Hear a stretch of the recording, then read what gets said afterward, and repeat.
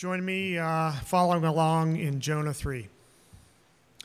Then the word of the Lord came to Jonah the second time, saying, "Arise, go to Nineveh, that great city, and call out against it the message that I tell you." So Jonah arose and went to Nineveh, according to the word of the Lord. Now Nineveh was an exceedingly great city, 3 days' journey in breadth. Jonah began to go into the city, going a day's journey, and he called out, "Yet 40 days, and Nineveh shall be overthrown." And the people of Nineveh believed God. They called for a fast and put on sackcloth from the greatest of them to the least of them. The word reached the king of Nineveh, and he arose from his throne, removed his robe, covered himself with sackcloth, and sat in ashes. And he issued a proclamation and published through Nineveh, "By the decree of the king and his nobles, let neither man nor beast, herd nor flock taste anything. Let them not feed or drink water, but let man and beast be covered with sackcloth, and let them call out mightily to God. Let everyone turn from his evil way and from the violence that is in his hands. Who knows? God may turn and relent and turn from his fierce anger so that we may not perish." When God saw what they did, how they turned from their evil way, God relented of the disaster that he had said he would do to them, and he did not do it. This is God's words for us today.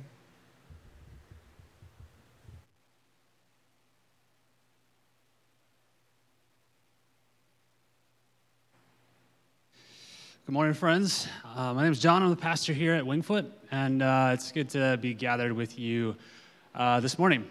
I want to start here. A couple weeks ago, about 2 weeks ago, the mayor of the city of Akron hosted his State of the City address. And I don't know if you're clued into those things, if you follow those kind of things, you care about those kind of things, but it's like the president does the State of the Union, the governor does the State of the State, and then the mayor does the State of the City. If you want to, you could do the state of your block with your neighbors, I guess. But the idea of this gathering is that the mayor kind of talks about, hey, here are the things that we're thinking about. Here are the things that are important, the things that we're going to focus on over the next couple of years. And in this meeting in particular, there was a lot of energy because there's a lot of like COVID relief money coming into the city. And so they talked about some things that were really important on the agenda for this coming year. And one of those things that was at the top of the agenda is probably something that you don't need to be told, something that makes sense to you if you are kind of awake to stuff that's happening in the city of Akron. And that's the reality of gun violence in our city. That in the past several years, we've seen this escalate, this rise of gun violence in our city. 2020 was, I think, the deadliest year in the city of Akron in a long time as it related to gun-related homicide. And 2021, we're on pace to surpass that.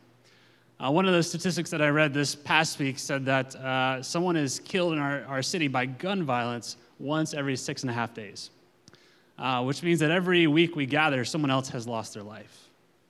Right? And so the city's saying, hey, this is a thing that's important. This is a thing that matters to us. Because the heartbreaking thing is that it's really affecting our young people. And it's affecting our youth. It's teenagers who are being shot. It's teenagers who are pulling the trigger. It's kids who are getting caught in the crossfire, right? And so this issue is incredibly important, not just to our city, but to our neighbors. And should be to us as well. But what happens is when you name an issue like that, the next thing that we do causes all kinds of problems. Right? We'll say, hey, this is an important issue in our neighborhood. This is an important issue in our city. This is an important issue in our state or our country. And then the next thing we do is we say, how do we fix it? And as soon as we say, how do we fix it, everyone has an opinion.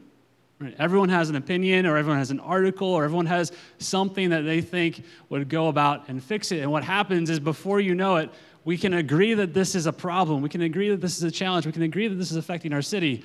And the next thing we know, we dig our heels in and we kind of choose sides and we battle and we throw opinions. And meanwhile, our city is still affected by the issue. Right? We kind of dig our heels in and say, this is where I stand. And so we argue about the issue, but meanwhile, our neighborhood is hurting. Meanwhile, our city is hurting. I say all this because the story of Jonah is going to meet us in a particular place this morning. Because what often happens when we get into those spaces where we're like talking about, hey, here's how I think we could fix it, is as we're throwing our opinions around, oftentimes we also like to say, and God agrees with me, right? Or here's a Bible verse to back that up, or here's kind of why you should view it the way that I view. And Jonah, throughout the story of this book, has assumed that God agrees with him on some things. He has assumed some things about God, and he assumes that God shares the same opinions with him about the issues, and the story of Jonah is about him realizing that God views things very differently than him. He has a different set of values and a different set of opinions than Jonah does, and so Jonah has been on this journey rediscovering the heart of God. Because you see, when we see these issues that are affecting our neighborhood or our city or our state or our country, when we see these issues, if you are a believer in the God of the Bible, you're someone who has trusted in Jesus, the second question that you have to ask after you see the issue, the second question is not how do we fix it? But the second question is what's God's heart about this?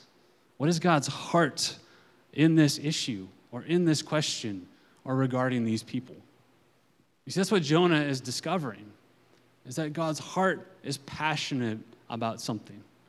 You see, Jonah has made a kind of wreck of his life over the past several weeks in this story. Last week, he was in the belly of the whale, and now he's been spit back up, and he is now given a second chance. And as he now goes to the city of Nineveh, he starts to learn, and we start to learn through this story what matters most to God. Like, what is his heart? What is God's passion? But you see, there's something really interesting that happens in chapter 3. One of those things is that Jonah only preaches a 5-word sermon, right? And everyone said amen. 5-word sermon. He only preaches 5 words. It's 5 words in Hebrew. And the whole city is transformed. The whole city is transformed. But then the story gives us the whole of the letter that the king of Nineveh wrote. So it's far less concerned with what Jonah said, and it's far more concerned with what the king of Nineveh said. But here's the other thing that's really ironic or interesting that I think the story wants us to see. Is if you remember Jonah chapter 1, if you were with us a couple weeks ago, the sailors that Jonah was with, right, they did not know Jonah's God, but by the end of the story, they come to believe in Jonah's God. And it actually says they make sacrifices to the Lord God, capital L-O-R-D. And whenever you're reading the Old Testament, whenever you're reading the Bible and you see that capital L-O-R-D, that is a specific covenant name for God. It's indicating that these people now have covenanted themselves to God. They now are in, we would say, probably a relationship with God, or they have committed themselves to God. That's what happens to the sailors in chapter 1. But in chapter 3, that's nowhere to be seen. You see, the city of Nineveh, they changed their course. They address the evil in the city, the violence in the city, and yet they don't enter into what we would call a covenant relationship with God, and yet God still relents. He still changes course. You see what happens there? You see, there's a social transformation that comes to the city. The violence and the injustice in the city changes, and yet they don't quite yet enter into a spiritual relationship or a covenant relationship with God, and yet God relents. You see, what the story of Jonah in chapter 3 is showing us is, I think, this, that God is as concerned, or is equally concerned with the social conditions of our city as he is the spiritual conditions of our heart. He is as concerned with the social dynamics, the social injustice, the social issues in our city as he is the spiritual transformation of people's hearts. Now, notice I'm not saying he cares about one and not the other, but he's equally concerned for both. And so at the end of the story, the violence that's in every person's hand is let go of, and God sees that change, and so he does not bring judgment against that. See, God's heart is for both spiritual and social transformation in our city.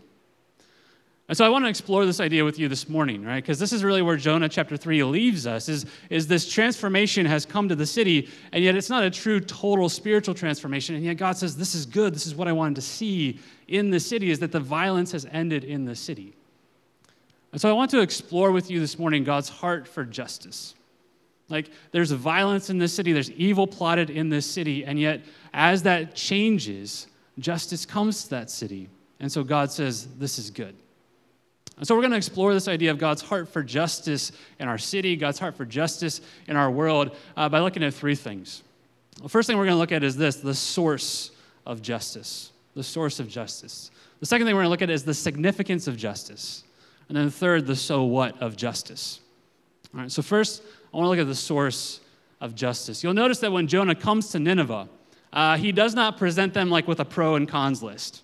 Right? He doesn't say, hey, here are the pros if you continue on in your violence and your evil, and here are the cons, and then they change. Right? The reason why this transformation comes is because of who God is.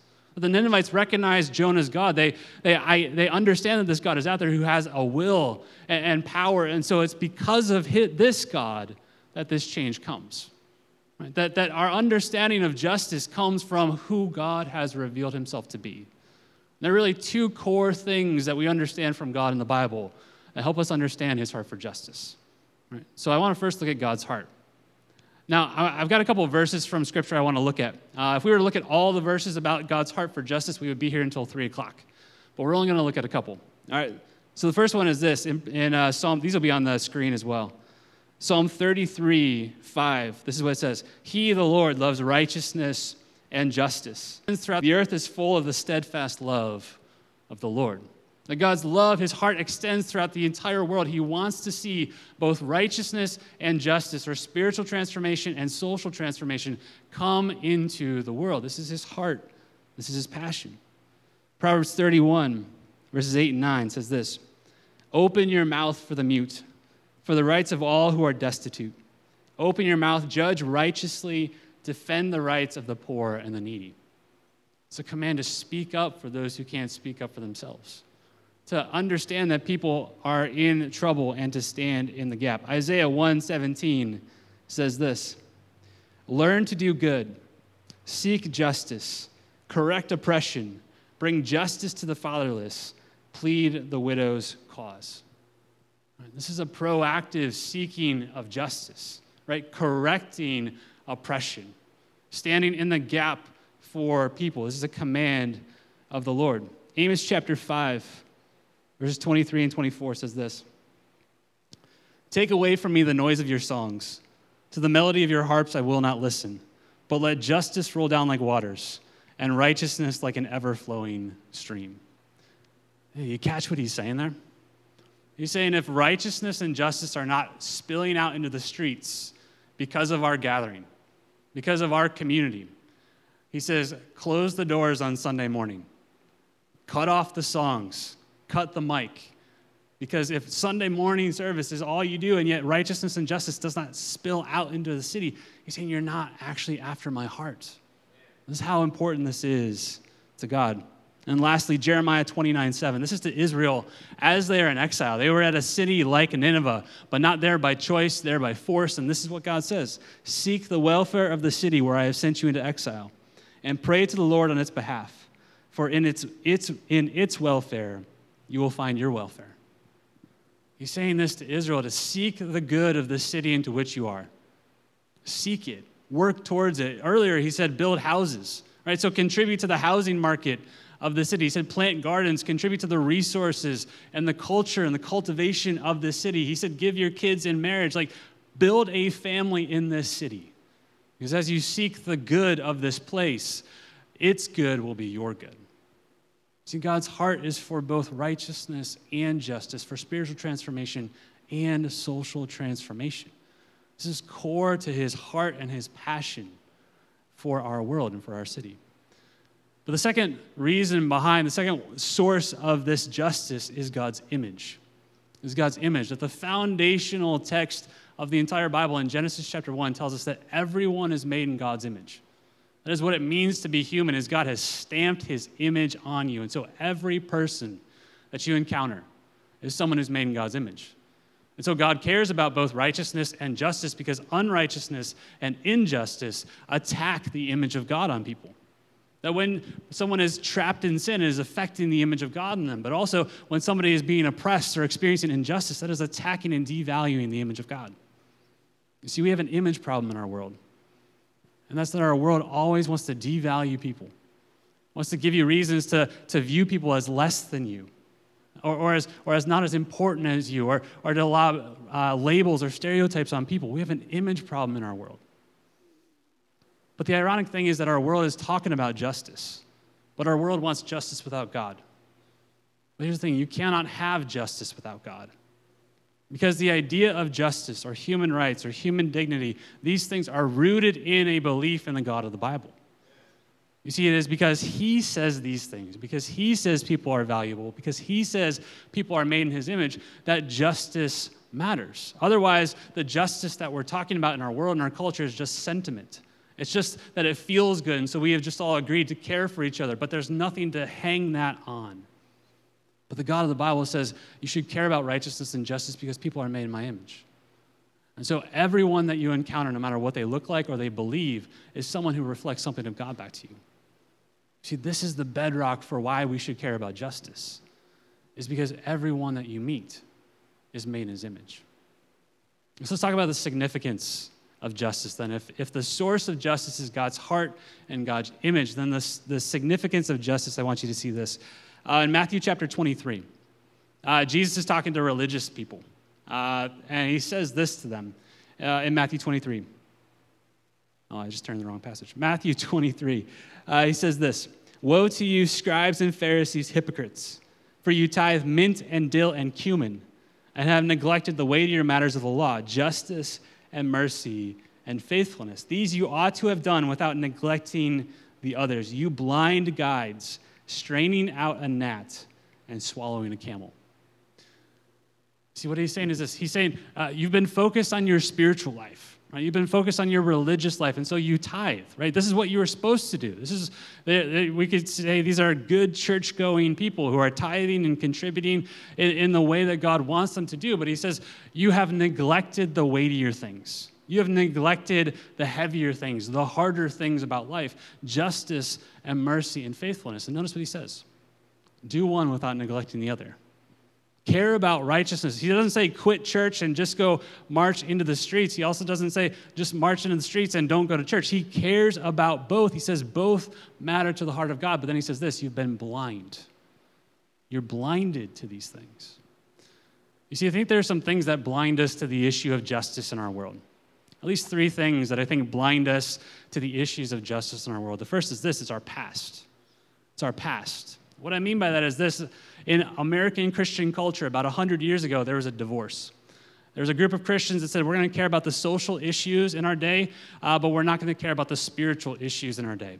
And then there was a group that responded and said, we're going to care about the spiritual issues in our day, but not the social issues in our day. And so they formed these two camps, and they've been battling back and forth ever since. Right? And so depending on which camp you grew up in, you're blind to one of those two things. You either grew up in a very socially active kind of Christianity that was blinded to the spiritual things, or vice versa. Right? And so this past has told us that to be a Christian is either to be engaged in the social issues or to be focused on the spiritual world. And yet there's no in-between in these things. Right? So we're blinded to this. That's why one author said that sometimes Christians are so heavenly minded they're no earthly good. Because our spirituality blinds us to these things. But the second thing that I think gets in the way or that blinds us to this is partisanship. Partisanship. What I mean by that is there are camps, right? There's a red camp and a blue camp, a donkey camp and an elephant camp. And they play into these issues, and they want you to join their camp, but their camp is all or nothing. But if you believe in the God of the Bible who loves righteousness and justice, you are not going to fit comfortably in one of those two camps.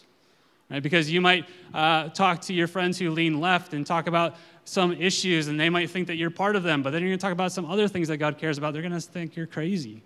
Right? Or vice versa. You'll talk to your friends who are on the right, and they'll think that you're in their camp, but then you talk about some other things that God is concerned about, and they're going to think you're crazy. You're not going to fit. Because God loves both righteousness and justice. This is why we have to start with this question of what's his heart, not what do we do about it, because God's heart is always going to be right. His heart is always going to be good. His heart's always going to be true, and he hasn't left us guessing on these things. Right, so what's God's heart? Then I think the third thing that blinds us to these issues is proximity. It's proximity. That we don't have a lot of close connections to people who are suffering, who are experiencing oppression, who are experiencing injustice. Right? So it becomes easy for us to just sort of stay in our lane and live our life and not have real, deep, true relationships with people who are suffering or experiencing injustice. We have separated ourselves from these things. But here's the thing, God's heart is for people like this. There are 4 people in the Bible that occur all the time that God says he's cared about. Widows, orphans, immigrants, and, I lost the last one. Widows, orphans, immigrants, and the elderly, right? Those are the 4 things that he names often, over and over and over again, and said, these are the people that I'm cared about. So if we're going to be about God's heart, right, we're going to move that direction. We have to be proximate to people. And so these things blind us to the issues around us. Right, but here's fundamentally why this matters to the heart of God. Because if God's heart is just, if justice matters to him, right, it is because of that reason that you and I can experience salvation. That our salvation is wrapped up in the fact that God loves justice. I want you to see this in Romans chapter 3. This is what God says in Romans chapter 3. For all have sinned and fall short of the glory of God. For all have sinned and fall short of the glory of God. You maybe memorized that verse growing up as a kid, right? It's this call to say all of us are on the outs. All of us have participated in sin and injustice, right? Which is challenging, right? Now we're on the outs, but notice what God does. He says we are justified by his grace as a gift through the redemption that is in Christ Jesus. And in verse 26, he says this, this was to show his righteousness at the present time, so that he might be just and the justifier of one who has faith in Jesus. What he's saying is this, that God cares so much about justice that he cannot turn a blind eye to wrongdoing. He cannot turn a blind eye to evil, to sin, to these things that break people's lives, that break people's hearts. He cannot turn a blind eye to these. And so now we have a problem. If we've all sinned, now we're all on the outs with God. And so what God does is he introduces Jesus into this equation. Right? So he can be both just in that he punishes sin by pouring that out on Jesus, but at the same time, he can be justifier, which means he makes you right with God by offering you forgiveness and mercy in Jesus. You see, our salvation is wrapped up in God's love for justice. And so if we downplay God's heart for justice, we end up downplaying the salvation that he won for us. This is why this is so significant to his heart. All right, so let's talk about the so what. Right? If the source of justice is God's heart and God's image, if the significance of this is that we cannot downplay this without missing the core of what God has done for us, then what's the so what? See, I want to give you a thought, and then I'm going to give you 3 things. All right? Here's the thing. We can discuss, and we should discuss, the how of justice, but we cannot debate or argue the if or the when of justice. We can discuss, what I mean by that is this, that there are lots of good thoughts and opinions and perspectives on how justice can come in our world, and we should have robust conversations about those things. But if you want to say that God doesn't care about justice, you're not talking about the God of the Bible. And that Christians should not care about justice, you're not talking about Christianity as defined by the Bible. And so we can talk about how, but there's no debate over if, and there's also no debate over when.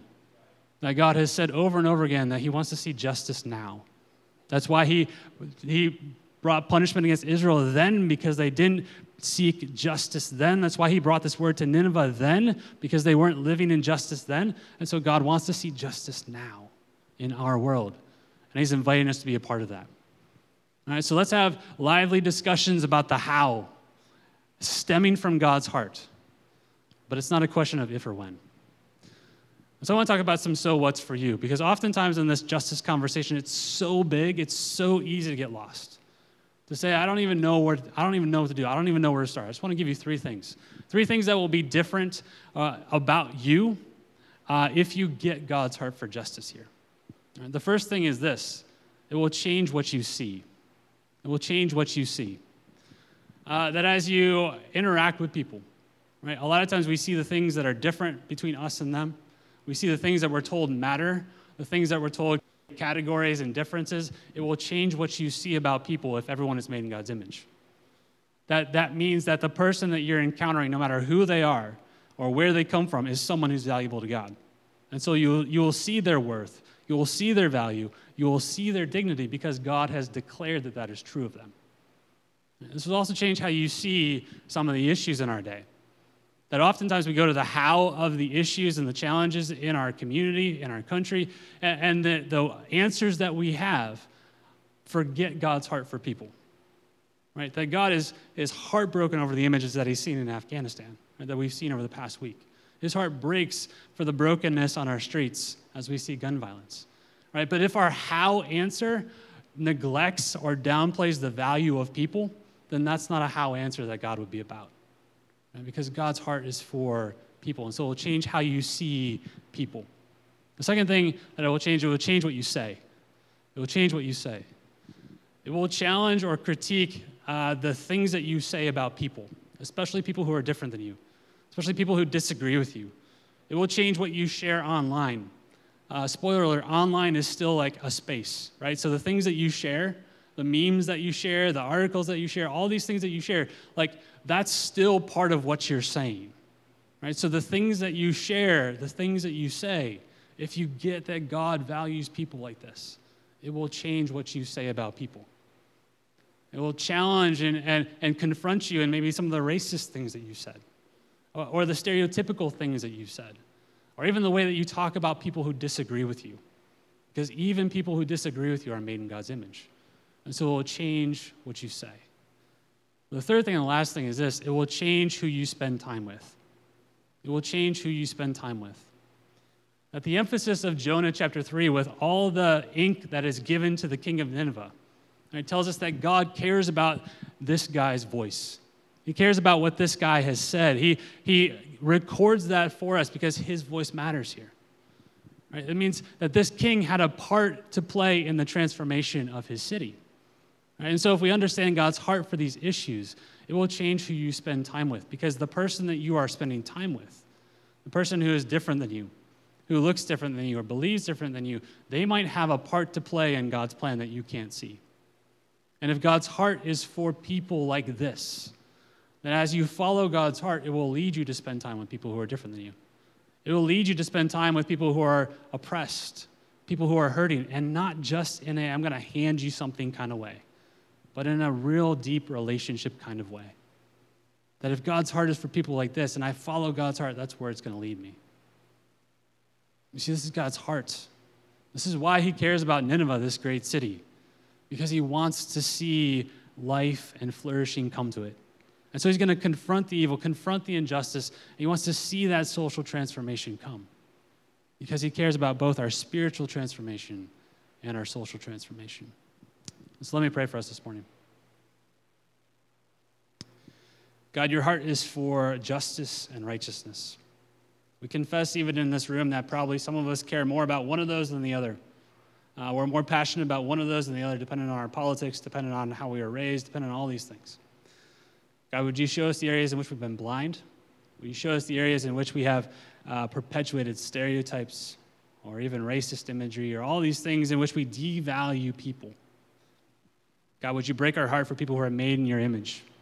Break our heart for the images that we see on TV of people who are hurting. Break our heart for our streets and our cities that are affected by violence and drug addiction and broken home, all these things, God. Your heart breaks for those things, and so break our heart for those things too. To respond into these places as the hands and feet of Jesus who is broken for us, allow us to respond in the same way. It's because Jesus came to us and justified us that we are saved. And so, God, we trust in your heart to lead us and guide us into these things. We pray this in Jesus' name. Amen.